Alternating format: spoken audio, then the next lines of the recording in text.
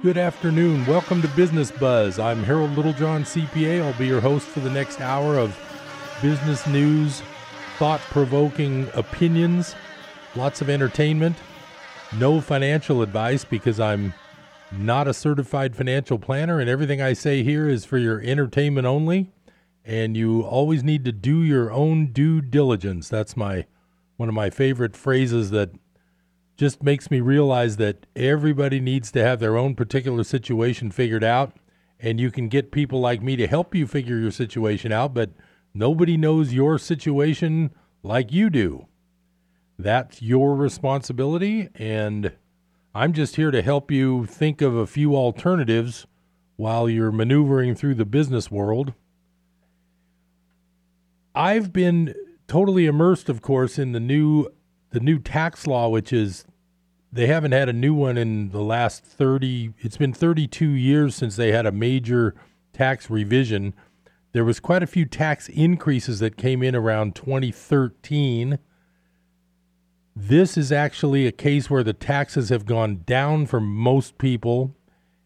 In 1986, the same thing happened. So those old tax laws that came in 87, they actually raised taxes for certain people, but lowered taxes for a lot of others.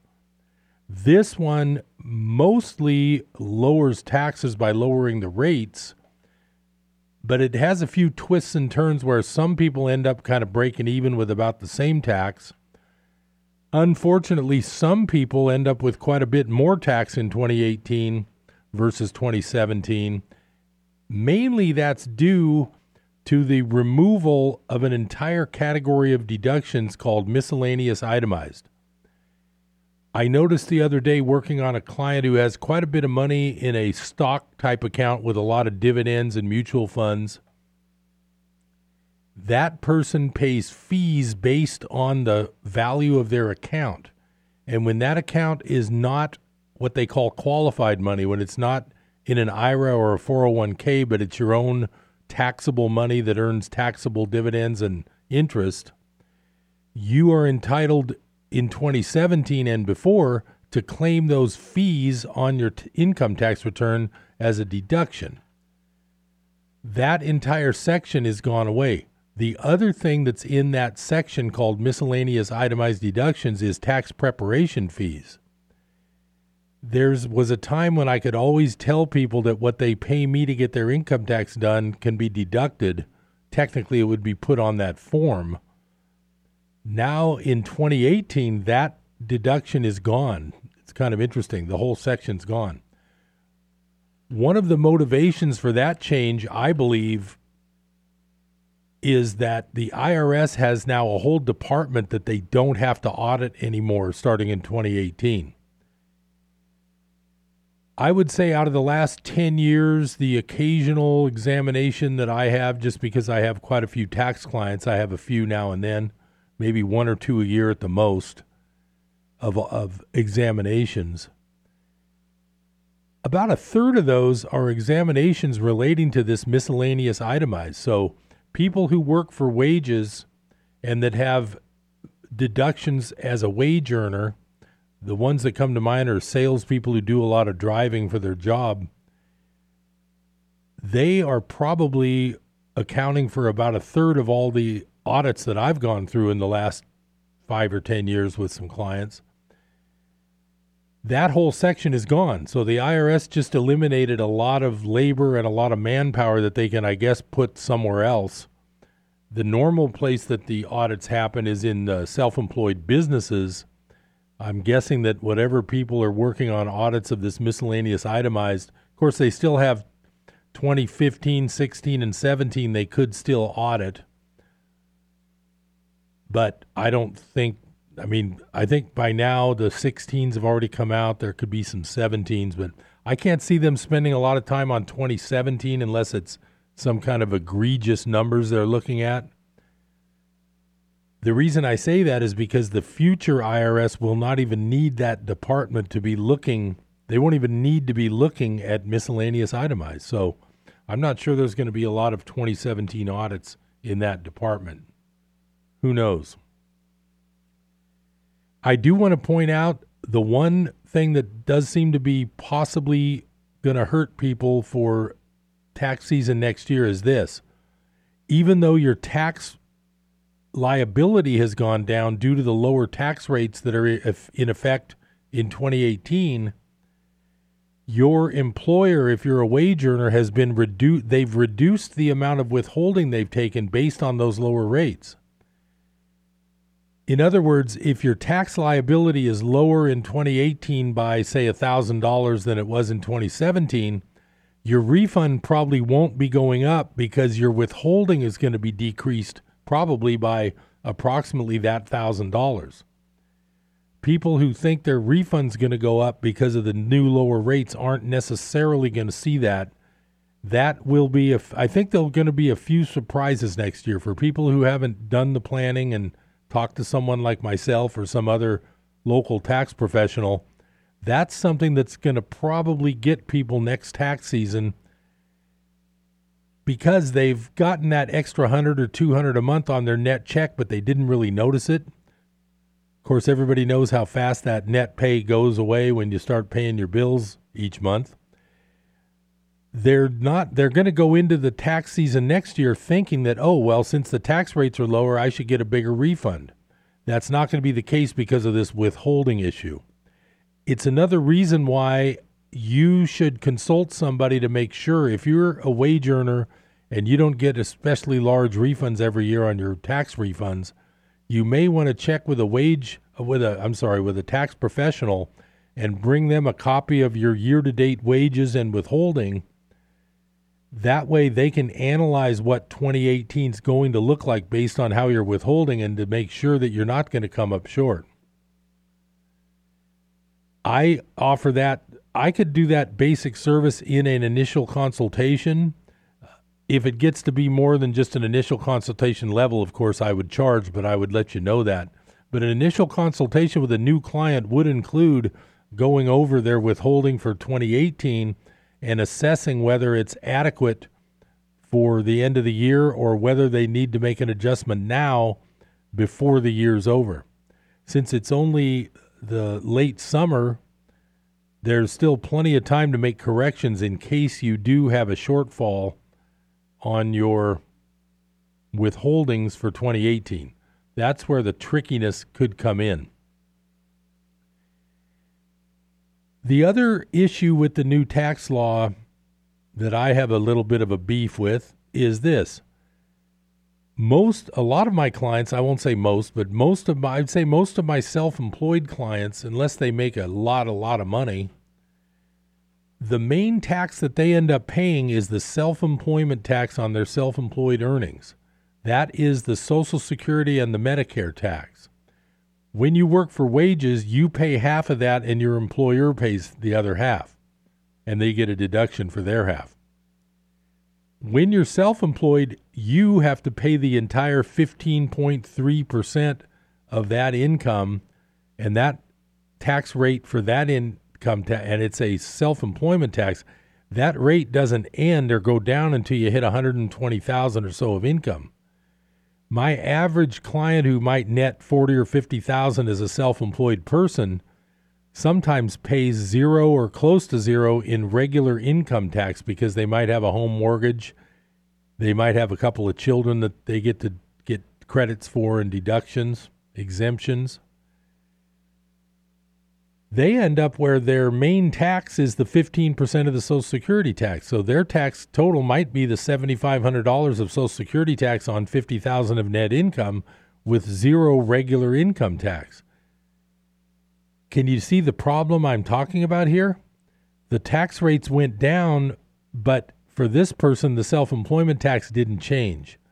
That's my one, that and the elimination of that miscellaneous itemized I was talking about a few minutes ago. Those are probably my two biggest beefs so far with the new 2018 tax law. The average working guy who's trying to make a living did not get a tax cut hardly at all, unless he's making quite a bit of money and he has maybe his wife works for wages and they might get a tax savings due to those types of incomes. But the basic self-employed person who doesn't make a ton of money probably just got a zero tax break from this new tax law. I disagree with that. Just because those are the type of people who kind of keep the wheels of commerce rolling, if you know what I mean. They eat 3 meals a day also. I always think about that too. The consumption of a guy who makes $50,000 for personal items other than luxuries is probably about the same as the consumption of a guy who makes $250,000, excluding luxuries, of course. So to have 5 people making $50,000 in a community versus one person making $250,000 in a community probably adds to that community's economy a lot more than the one person making $250,000. That was just a thought that came to me. It sort of sounds obvious. It may not even sound that intelligent of a comment, but I was just thinking that is what keeps our city and our area going, is people spending money, shopping, going out to dinner, filling up their gas tank. Every time you do a transaction, you're helping some local business make some sort of money. You can say that when it's a Starbucks, well, that's not a local business, but there are local people working there and they're being employed. I would say that every time you do a local transaction, you're helping somebody locally with their personal economic situation, whether it's giving them more wages because the place is busier, maybe making more profit for the small restaurant owner who's self-employed. Every little bit helps. I disagree with not giving tax cuts to hardworking, self-employed people who might not make a ton of money, but they still are consumers and they still contribute to the local economy and the state economy and, of course, the national economy. The discussion of Social Security is such a giant topic that could be done in a whole separate show. I'll point out that the entire theory of Social Security, the numbers don't add up. There's so much liability coming as our population gets older and a lot of baby boomers retire, and the new generation isn't coming up in large numbers like that to pay for the Social Security benefits that are going to be drawn by baby boomers like myself.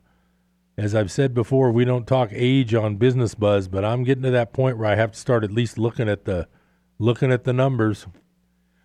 One real good thing about getting older is switching over to Medicare for your health care premiums versus the horrible premiums that a guy like me has to pay as a self-employed person in business. Unbelievable how much the premiums are, and how luckily I've been blessed with good health, and luckily I haven't had to use it a lot. So that just makes the premium seem that much more expensive. I look at other people I know that are constantly going to the doctor for some treatment or another, some test or another. They're actually getting their money's worth out of those premiums. But when I look at mine, I mean, I'm not going to complain about being fortunate to be fairly healthy, but it sure hurts to write that check every month for that health insurance premium that really is hardly getting used. And when I do spend money, it never really meets the deductible. So it's a tough subject.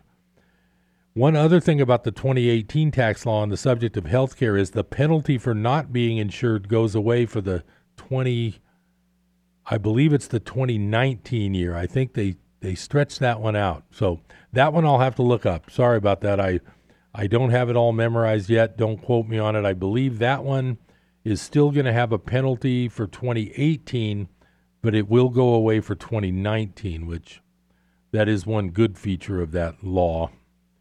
I mean, it's still obviously not the government's position to force you to buy something, in my opinion.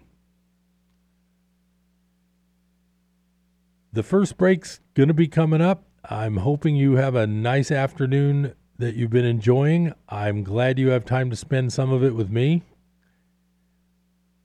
I'm going to get back to some business news, some commentary about insurance, and I don't want to be considered someone who harps on the same subject, but it's important and I like the topic, so I enjoy it. We're going to have business news, and I've actually have an example today of why you need to listen to Business Buzz and take my word for it that you should be reading alternative websites for your news. I have a perfect example today of why that's true and why you should not listen to only one side of the story. It came up related to a subject that is near and dear to my heart, so I hope you're going to enjoy that. We're also going to expand out to the entire universe a little later today, which you know I like to do. I'll be right back after this break. Stay tuned to Business Buzz. This is Harold Littlejohn, CPA. Stay right there.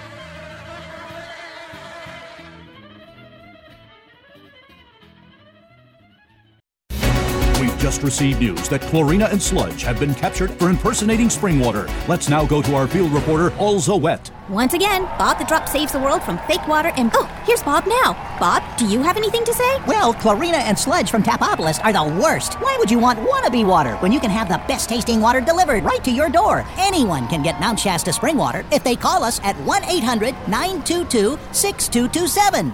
Pure and simple, naturally the best. Mount Shasta spring water. KKXX is excited to present Seeds of Truth with Joe Holcraft. Each weekday evening, Joe has hosted the Catholic Hour every weekend for the last 8 years. And Seeds of Truth promises the same Catholic understanding of sacred scripture, contemporary faith-based topics, and the latest news from around the world. If you have questions about faith, join Joe and the Seeds of Truth right here on KKXX each evening, Monday through Friday. There is not a single book in the Bible where the facts that we now know in archaeology are so important to the story. And we're going to be telling you that. We're going to be showing you and demonstrating beyond any doubt or question what's behind this whole story in Exodus. You're going to be amazed. David Hawking shares more about the evidence that proves the Exodus story is true this week on Hope for Today. Tune in for Hope for Today, weekdays at 8 a.m. here on KKXX.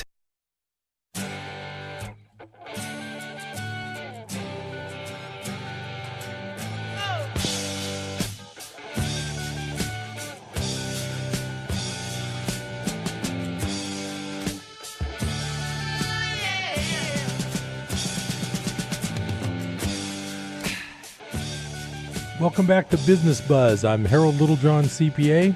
I hope you're enjoying a nice Chico afternoon. The weather's getting a little bit kinder, a little less harsh, a little cooler in the morning. I've been enjoying that. I promised you that I've got a great example of why what I've been telling you is important, to listen to Business Buzz and to listen to read places like Zero Hedge. Another one you might enjoy is called Rense.com, R-E-N-S-E, because you will hear so many different stories that it's pretty incredible. The story I'm going to talk about right now is the absolute most interesting contrast that I've seen. And first I'm going to get into, if you're familiar with my guy that I've been talking about, because I'm just amazed, and I keep warning you that you may own this company in your portfolio. His name's Elon Musk, and one of his companies is called Tesla. Never made a profit, lost $700 million each of the last 2 quarters. Getting lower on cash all the time. Mr. Musk had tweeted out a couple weeks ago that he had funding secured for called a leveraged buyout, where a company takes its stock and goes private. That alone is probably a crime, because it's turning out now with the articles since then, he did not have funding secured. In fact, he didn't hardly even have it started, from what I can gather. So I'm reading some articles, and there's I won't call this person a musician because I've never heard the music. It's some sort of rap artist. It's a female named Azealia Banks. And so I've got the 180-degree contrasting articles, and depending on whether you've been listening to Harold Littlejohn CPA on Business Buzz lately or not, you may be reading one of these or you may be reading both. Well, I'm going to read some of both for you, and I'm going to demonstrate to you why you need to listen to a second opinion and have alternative sources for your news. This is an article that just came out, and this friend of Elon Musk's girlfriend, who is a rapper named Grimes out of Canada, and I won't call them musicians because I haven't listened to their music. So here it says, U.S. rapper Azealia Banks is demanding Elon Musk return her phone in a series of cryptic Instagram posts. In one now deleted Instagram story, if you don't know, Instagram is kind of like Twitter. It's a internet service where I guess you post pictures and little sayings for your friends to see, and they last for a while. I'm not sure how Instagram works. I've never participated myself. In one now deleted Instagram story, Banks claimed Musk's attorney was in possession of her phone and is deleting evidence following an encounter at the Tesla CEO's home earlier this month. Now that's Elon Musk as Tesla's CEO. Musk denied that he or his lawyers have Banks's phone. It's a effing mess, Banks told Business Insider when asked for further comment. I want my phone and I want to go home. Banks also pointed to the fact that Musk has apparently deleted his Instagram account. It's the bizarre Tesla subplot that just won't die. Rapper Azealia Banks is posting cryptic messages about Tesla CEO Elon Musk on her Instagram account, demanding in a series of updates that the billionaire returns her phone. She also threatened to call the police. I want my phone and I want to go home, Banks told Business Insider. I'm in tears right now, she added. This has nothing to do with me. It's a development on Banks's claim last week that she spent a weekend at Musk's Los Angeles home earlier this month to collaborate with his girlfriend, the musician Grimes. During Banks' stay, she says she overheard Musk on the phone scrounging for investors to cover his blank for saying he had secured funding to take Tesla private. Banks relayed the experience to Business Insider. A representative for Musk initially said he had never met Banks, but then he told the New York Times that he did spot the rapper at his home as she was leaving. He said Banks was not in hearing range and he did not recognize her. Now Banks is claiming that Musk has her phone. She tagged him in two posts, one asking Musk to contact her and the other saying, I need my phone back now.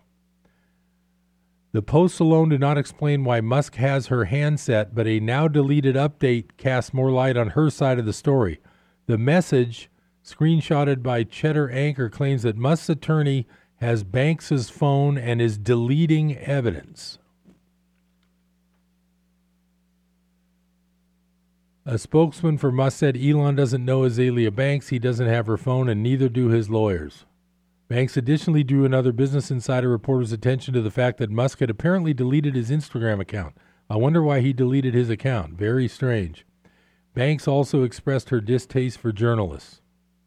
And then it goes on and on.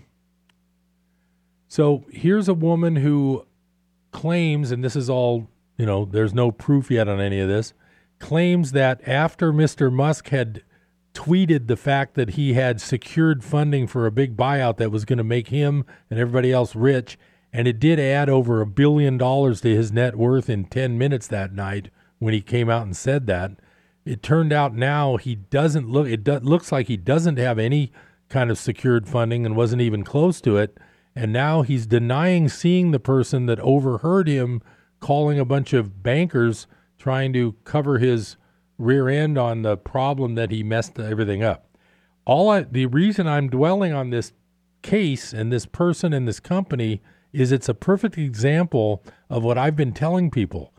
In your portfolio, in your retirement account, you may very well own part of this company. the stock I know has dipped down below $300. It was about $370 the night he tweeted that out. So I think it's down about 20% in the last couple of weeks. And it's all because of this seemingly, allegedly crazy activity and behavior of this CEO. The reason I brought this up now is that those articles were good enough, and I was really interested in them already. Then I found one that is the kind that I want to point out to you. This is the kind that you've been reading, and I just don't mean you in particular, but generally, odds are this is the kind of article. The next one I'm going to read is the kind of article you've basically been reading about all of these wonderful CEOs for a lot of years. And I'm going to read this now. This is in contrast to the information I've been giving you about Musk. Remember I told you about the bumpers that fell off the car, the Teslas, after a half hour of rain hit them on the way home from buying a Tesla? That was the article I talked to you about last time when I mentioned this company. These are the kind of problems this company has. They've never made a profit. They're losing money hand over fist. That last article is an article alleging some of the stuff going on with this guy that runs it. Now, here's the article I want to read to you from, of all places, Forbes magazine. Ready for the title? It's called Stop Worrying About Elon Musk. It's from August 20th, which is very recent. And the article is written by a guy named Brittain Ladd, L-A-D-D. Never heard of him. Now, here, get this. Here's the kind of thing you're going to hear about Elon Musk if you don't listen to the Business Buzz. Here we go. An excellent series by the History Channel is titled The Men Who Built America. It provides an in-depth look at the businessmen who built America's railroads, shipping, infrastructure, banking, and finance, as well as the men who created the massive oil and steel industries. Just as a sidebar, any guesses where this article's going? A common theme throughout the series when discussing Cornelius Vanderbilt, John D. Rockefeller, Andrew Carnegie, J.P. Morgan, Thomas Edison, and Henry Ford is that each man had a vision, and each man worked tirelessly to turn that vision into a reality. John D. Rockefeller, the man who created the modern-day oil industry and who also became the richest man in history, spent nearly every waking moment thinking about business.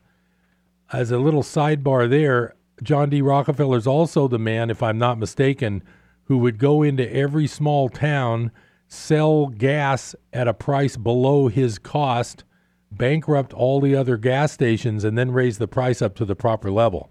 If I'm not mistaken, that may be the same John D. Rockefeller that these guys are talking about. Okay. Wow. Time flies when you're having fun. Stay tuned to Business Buzz. I'll be right back after this message.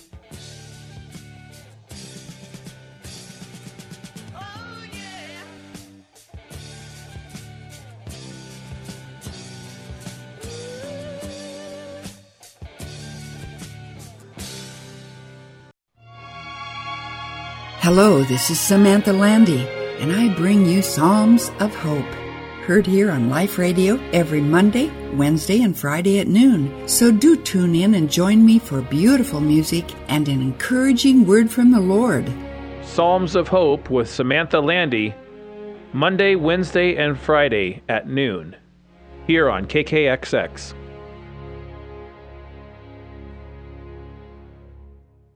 Creation, it's broken.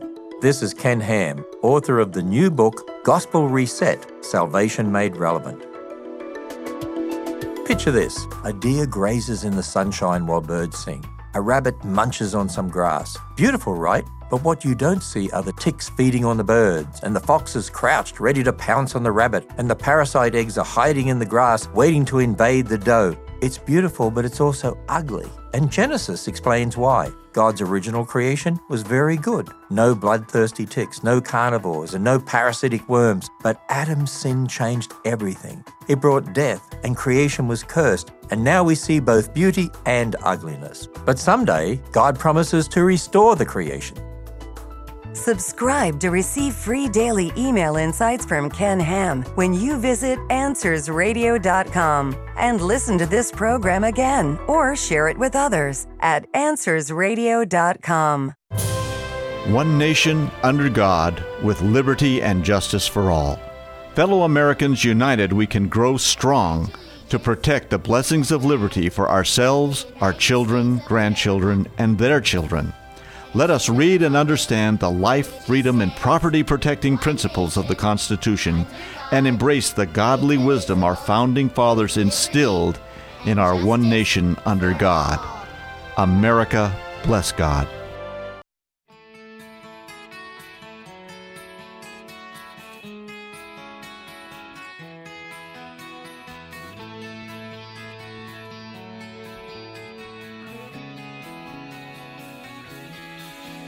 Welcome back to Business Buzz. This is Harold Littlejohn, CPA. Hopefully you're having a nice afternoon. I'm hoping to be able to entertain you with my entertainment value. This is not financial advice. Don't call your broker just because of me and tell him to sell all your Tesla stock. I mean, don't do it just because of me. Do it after you've done your own due diligence. But I'm helping you with that. So I'm going to continue with our enshrinement of these wonderful persons. Now, I'm going to continue from this Forbes article of August 20th. Each of the men portrayed in the series also had another thing in common. They weren't copying other companies. In many ways, most of the men were creating entirely new industries. Big difference. Elon Musk is very similar to the great industrialists of the past. Musk didn't just open a car company. He created a car company unlike any other car company in existence, Tesla. Musk's other ventures, SpaceX and the Boring Company, are also focused on creating something new versus maintaining any type of status quo. When Steve Jobs, founder of Apple, passed away, I wrote that Apple should acquire Tesla and make Musk the CEO. When Steve Ballmer left Microsoft, I wrote that Microsoft should acquire Tesla and make Musk the CEO. I've spoken publicly about the fact I can only imagine what idea Jeff Bezos, founder of Amazon, and Musk could come up with if Amazon acquired Tesla or signed a strategic partnership with the company. Musk has recently been singled out for his long work hours and penchant for tweeting early in the morning. Musk has been criticized recently for insulting a diver connected with a rescue mission in Thailand to free trapped soccer students. I was one of the individuals who criticized Musk. And as a sidebar to that, I pointed that out a couple weeks ago about him calling the guy who saved all the kids over there a pedophile. Now it is time, now I'm going back to the article, now it is time for someone to defend Musk. I am more than happy to do so. Well, I can tell because, Mr. Author, you are in love with people like Vanderbilt, Rockefeller, and J.P. Morgan, so I'm sure you love Elon Musk. Musk has a vision specific to what Tesla must become in order to be sustainable and profitable. On a daily basis, Musk dissects every detail of Tesla, regardless of how minute, over and over and over. It never stops. I wonder if that includes the bumpers that fall off when they get wet. Okay, let me continue. To make matters more complicated, as Musk is thinking about Tesla, SpaceX, the Boring Company, and business in general, his mind generates new ideas for new companies and new products. Musk can't turn it off, ever. Oh my God, what a genius this guy is. That was my own interjection there. I'll continue with the article. When Musk states that he has to work long hours, he's telling the truth. Musk isn't copying a business model that's already proven. Obviously not. He's lost over almost $1.5 billion in 6 months. So no, I don't think he's following any long-lasting business models. He is creating something that's never been done. Musk has to innovate in order to succeed, and innovation takes work. Lots of it. You know, I tell you, I'm gonna write. I got to write to this author, and I got to ask him to write me up something about myself. This guy just has a way with words. I'm going to continue now. If I worked for Tesla, I have no doubt that Tesla would become the most important thing in my life.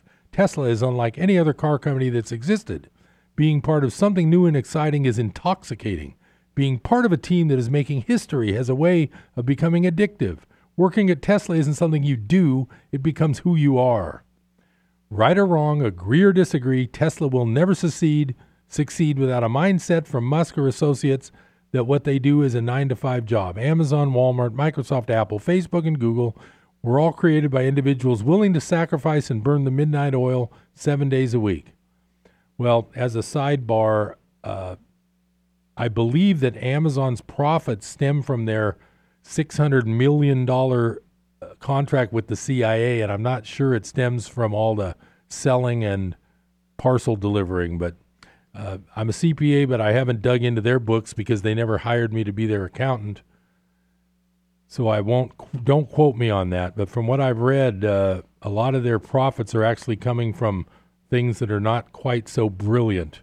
They're more involved with who you know. Same with Facebook and Google, by the way. But that's for another discussion. My advice to Musk, I'm going back to the article. My advice to Musk is this: don't change. Keep doing what you're doing. However, find 1 hour to take a step back and re-examine what you do on a daily basis. Are you focused on the vital few ideas? Or are you bogged down, wasting time on the trivial many ideas and topics that invariably exist in a business, especially a startup? Hire a chief of staff who can hang with your schedule and hours. Don't think there is anyone who can keep up with you. If so, that is a sure sign that you need to hire a dedicated chief of staff and fast.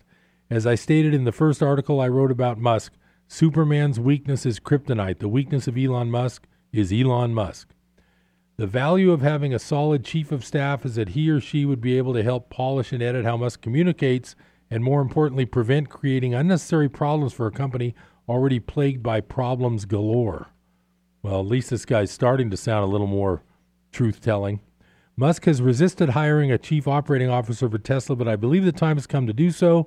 I am on the record as stating Annette Clayton, CEO of Schneider Electric, would be an ideal choice. Blah, blah, blah. Here we go. I'll continue a little here. It's almost over, folks. Stop worrying about Elon Musk. Musk doesn't act the way many other executives do because Musk isn't like other executives. I want Musk to keep generating ideas. I want Tesla to succeed.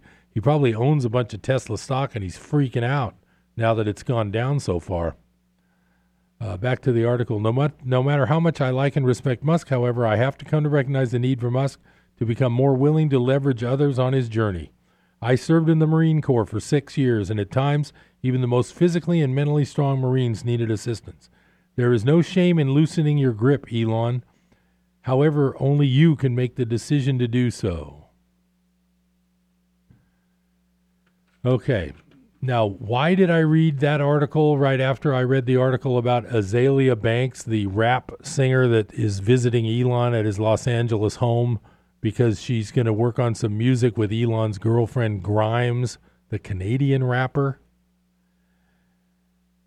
I'm trying to point out that the article that I just finished reading called Stop Worrying About Elon Musk from Forbes is the absolute stuff that you've been reading for the past 40 or 50 years until some alternative sources came out on having the internet. As I've said before, I've been reading alternative sources since before the internet, but it wasn't easy in the old days. First, you had to be introduced to something in print, then you had to pay to subscribe to it, and it never was a large publication. It was always just little bits and pieces here and there.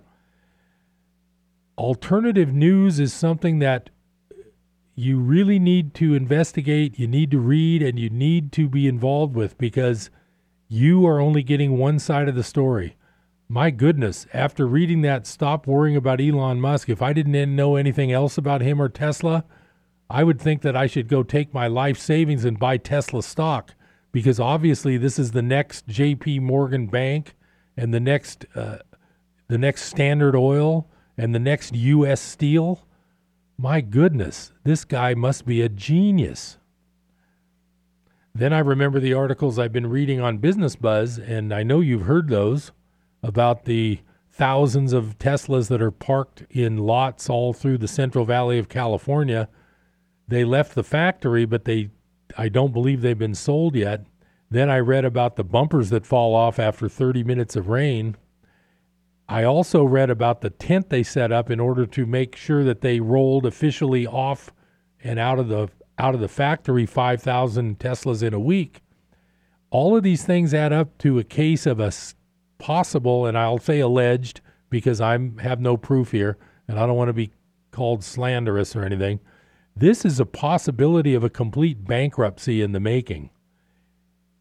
If you understand what happens in a bankruptcy, when a corporation goes bankrupt, the stock that you owned at, say, $300 a share is worth zero.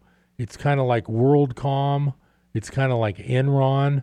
And the interesting thing about those, and I'll try to bring some articles in the future on this, is right up till a few days before the disasters, like when Enron went to zero, right up until a few days, the mainstream media was touting how solid everything was.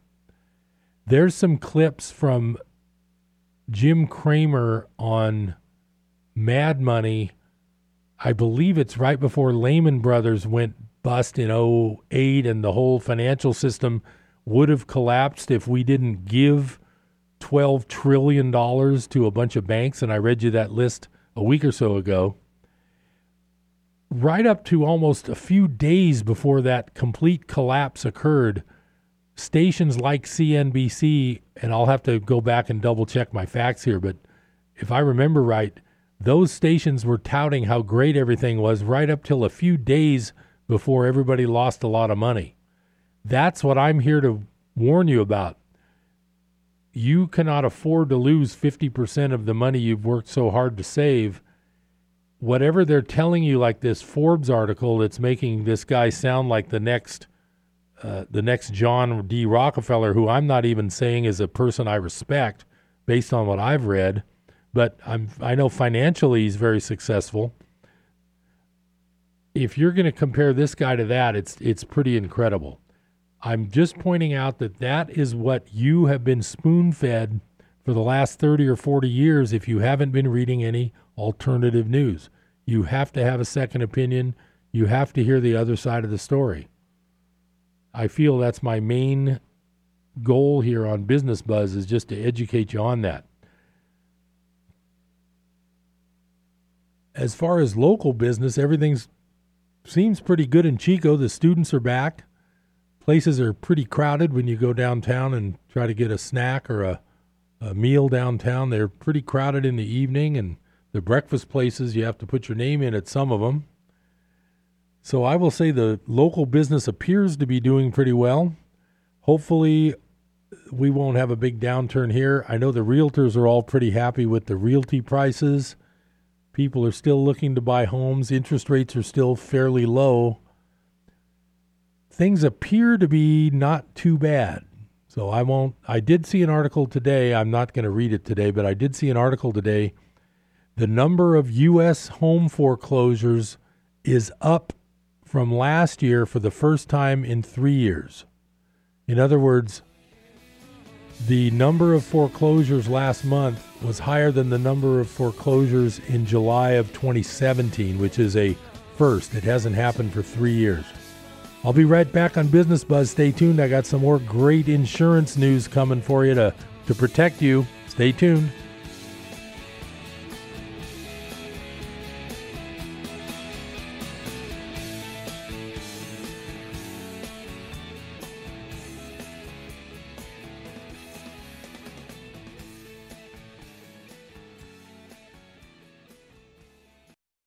The Journey with Annie Meadows. Honest, thought-provoking. The Journey is a half-hour program airing every week. Listen as Annie shares from her heart and life experiences with the belief that you can be free, you can be better, and you can take courage. Join us for The Journey with Annie Meadows, weekends at 12:30 here on KKXX. It only takes a minute to find out if you may have prediabetes, and you can do it at doihaveprediabetes.org. But you're probably not going to, are you? Kids, work, listening to the radio. You're busy, which is great because busy people can't get prediabetes. Oh my, I read that wrong. They can. Should have worn my glasses. So visit doihaveprediabetes.org and take a short test, because prediabetes can be reversed. Brought to you by the Ad Council and its Prediabetes Awareness Partners. America bless God. Fellow Americans, your hearing this admonition establishes that you are one who cares for the America that has been so blessed by Almighty God. We implore you to embrace the laws of nature and of nature's God, to read and know the Constitution. Join with other moral and religious people and organizations to foster the blessings of liberty for ourselves and our posterity. America, bless God.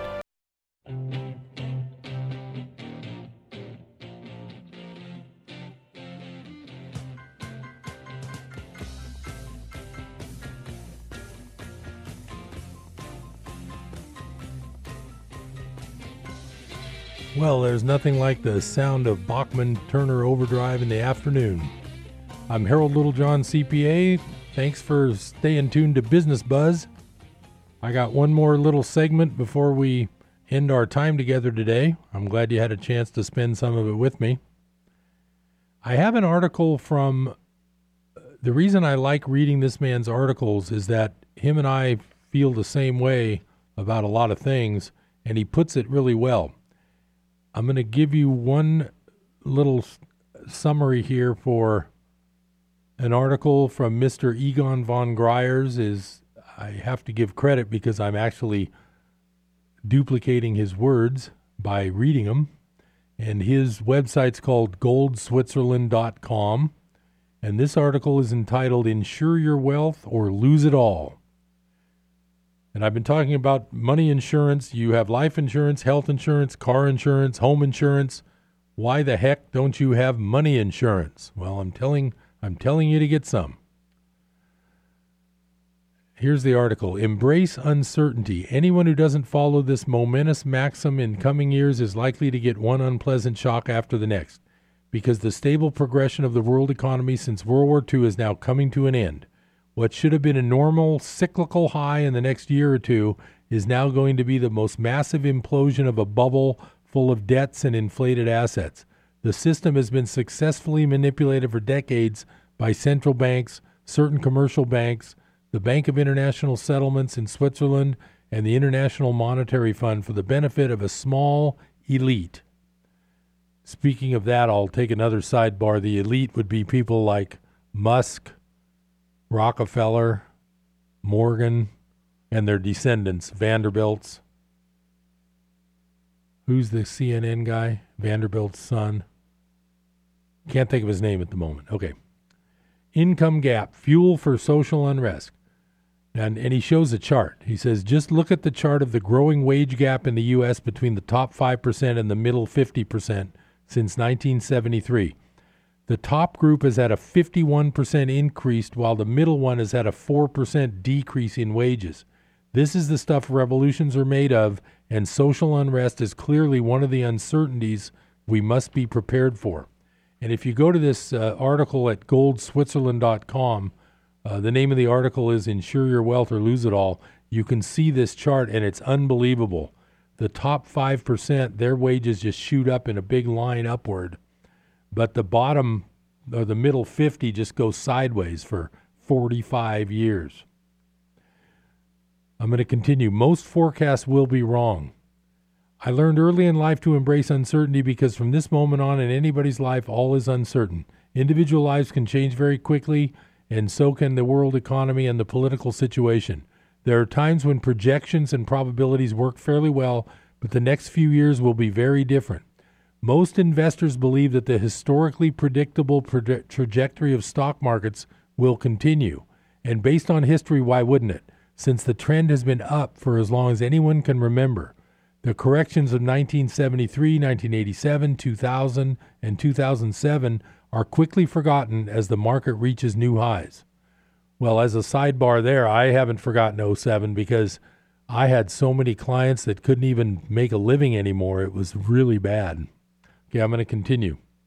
The average investor always feels very confident at the top of the market. He doesn't worry about risk, and even if valuations are stretched, quote, the stock market always goes up.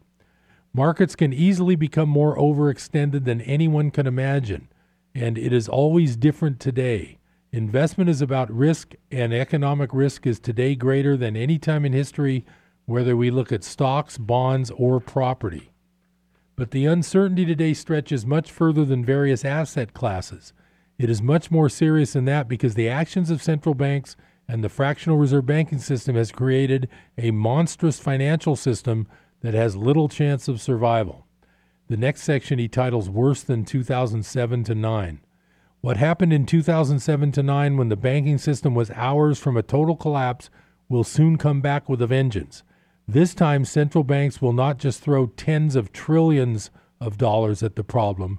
They will create out of thin air hundreds of trillions and probably even quadrillions as the global derivative bubble bursts. This is clearly not the uncertainty that anyone could embrace, but like with many risks, it is fortunately possible to insure against the risk of a banking collapse, the crash of most asset classes, and the final destruction of the currency system. Please reread the last sentence.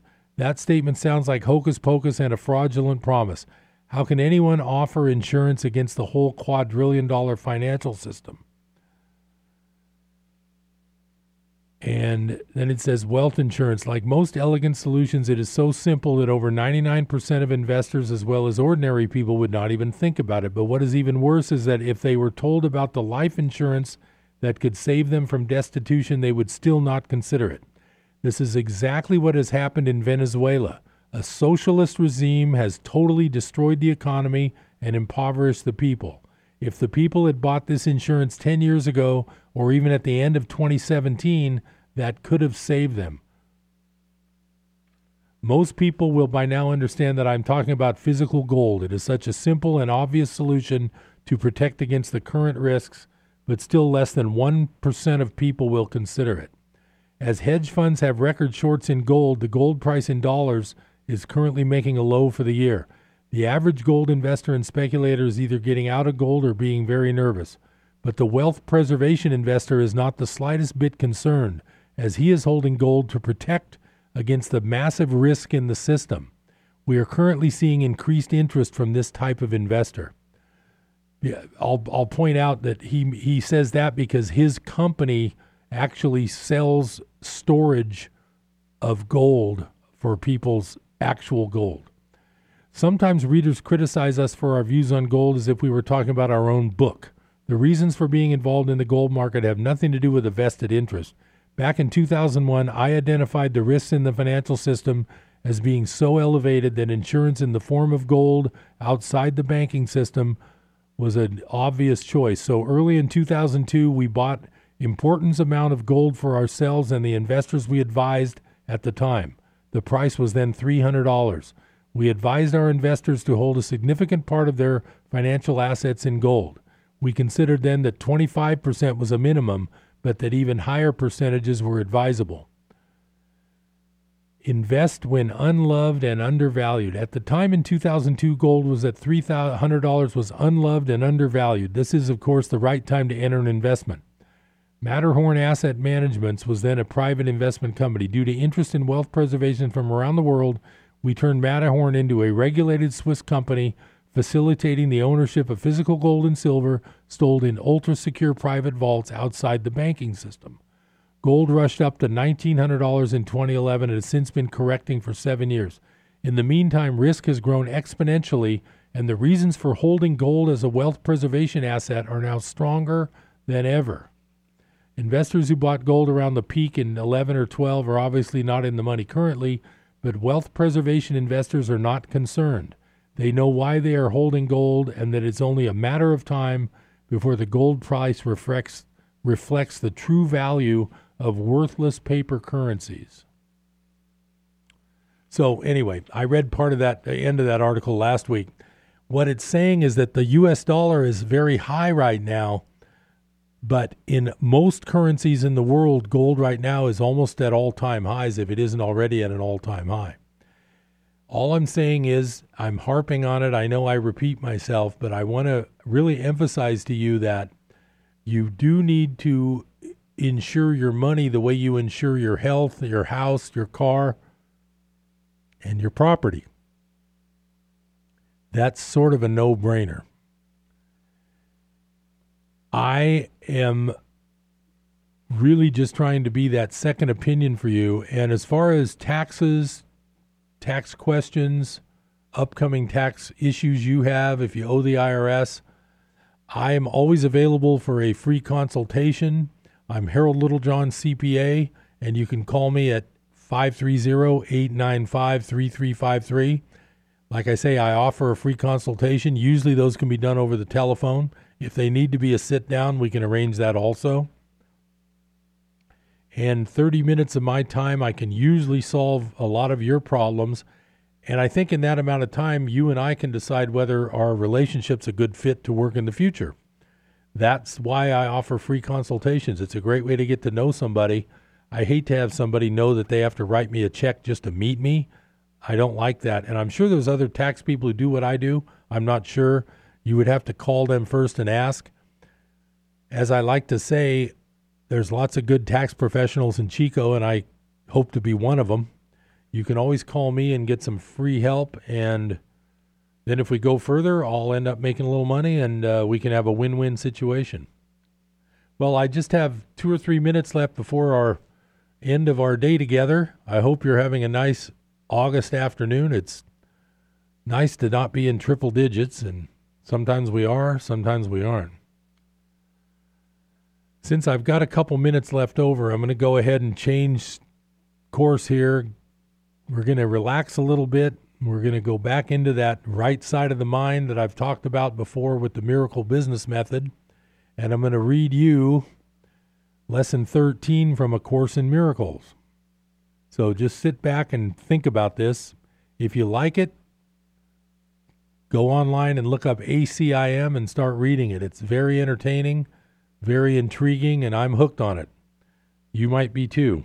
If you aren't, then forgive me for reading another lesson, but these always make me feel better, especially when I got to go back and I got to get some more work done on my desk this afternoon. I didn't get finished before I left. Okay, Lesson 13 from A Course in Miracles, titled A Meaningless World Engenders Fear.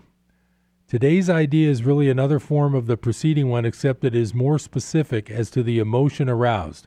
Actually, a meaningless world is impossible. Nothing without meaning exists. However, it does not follow that you will not think you perceive something that has no meaning. On the contrary, you will be particularly likely to think you do perceive it. Recognition of meaninglessness arouses intense anxiety in all the separated ones, and that's you and I. It represents a situation in which God and the ego, and that's those two sides of the brain again, challenge each other as to whose meaning is to be written in the empty space that meaninglessness provides. The ego rushes in frantically to establish its own ideas there, fearful that the void may otherwise be used to demonstrate its own impotence and unreality. And on this alone, it is correct. It is essential, therefore, that you learn to recognize the meaninglessness and accept it without fear.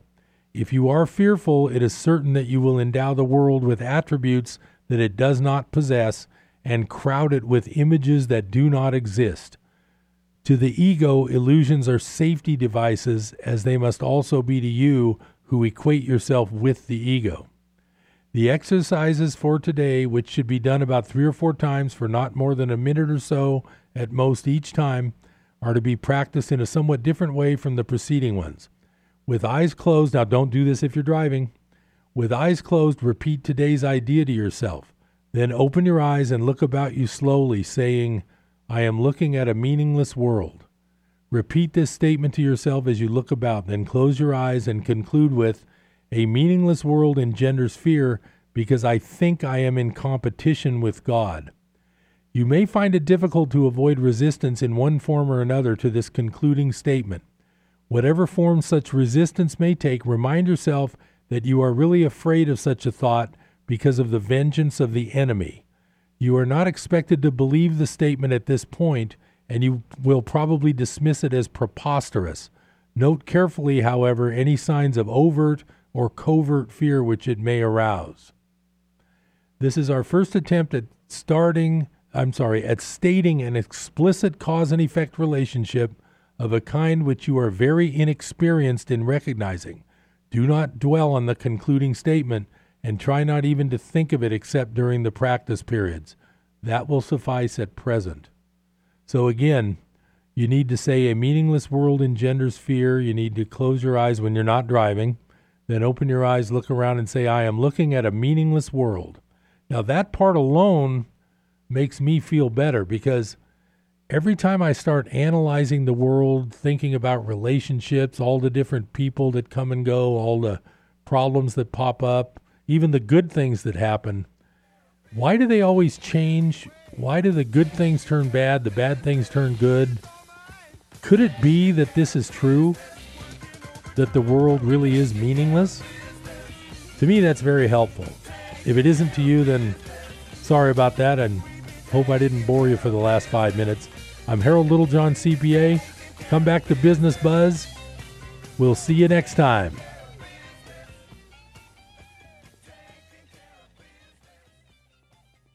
KKXX, Paradise. K280, GL, Chico. And K283. Breaking news this hour from townhall.com. I'm Keith Peters. 2 former allies of President Trump are going to prison. In a flurry of legal activity during the same hour in 2 different cities, the president's longtime personal lawyer and his 2016 campaign chairman each became felons. In New York, Michael Cohen pleaded guilty to campaign finance violations and other charges. In Virginia, just outside Washington, Paul Manafort